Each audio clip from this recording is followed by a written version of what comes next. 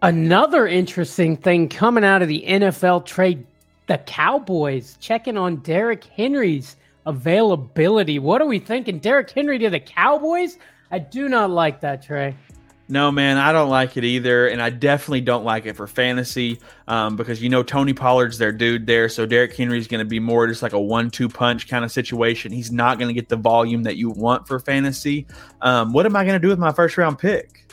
I mean, you can still get you some Henry, bro. He's still gonna eat. It's not at first round level, I don't think. And Derrick Henry, I know he's in his declining years and everything like that. And backing up Tony Pollard, I think it'd be great for the Cowboys. If you're a Cowboys fan, you're loving this. Mm-hmm. But if you're a fan of anything else, this is not what you want.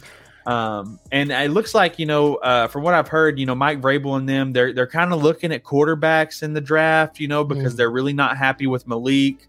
And they're maybe going to use Derrick Henry as some trade fodder, maybe try to throw him around there. And the Cowboys are looking, thinking Derrick Henry, we need a guy to back up Tony Pollard, kind of give him a breather and give him a little coaching almost, to be that heavy back to take all that weight. That's a great point, Trey. We know throughout the season, Tony Pollard would get about 15 to 17 carries. That would happen, and he would be gassed. At one point, he told the coach, I'm done. I can't go anymore. Think about this. Henry's getting older. These guys splitting carries, Henry and Pollard, might be a dream come true to Cowboys fans, Trey. Both of these guys need not a full 30, 25, whatever carries. It might be the best thing for both sides.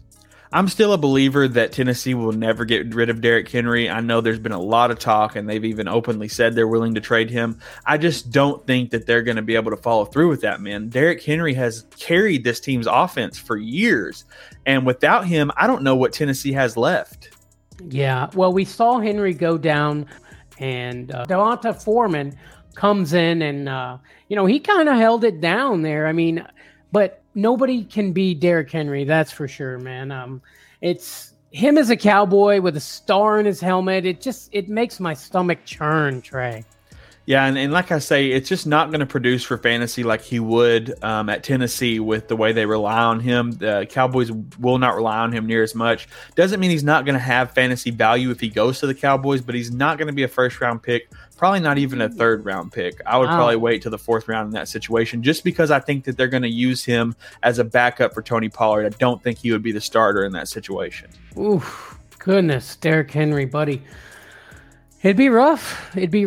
I mean, if I see Derrick Henry sitting there in the second round, third round, I'm taking him, bro. I don't care, man. I know what this boy can do, man. Even for the Cowboys? Yeah. I mean, yeah, I have to. I have to. It's Derrick Henry, man. I mean, it's like, you see him out there. It's a steal. That's what you want in your drafts. You want value. And I think that would have been value, bro. But I see your point. I totally see your point. I still think Henry goes top 10 in the draft, though. I really do. I mean, he deserves to, by the way he's put up records and the way he's played for fantasy the past several years. It just scares me, man. A lot of these trades and toss arounds and switches are scaring me for fantasy drafts, man, because it's just like you don't know what's going to happen in this situation. Yeah, it's going to be an interesting year, buddy. I cannot wait.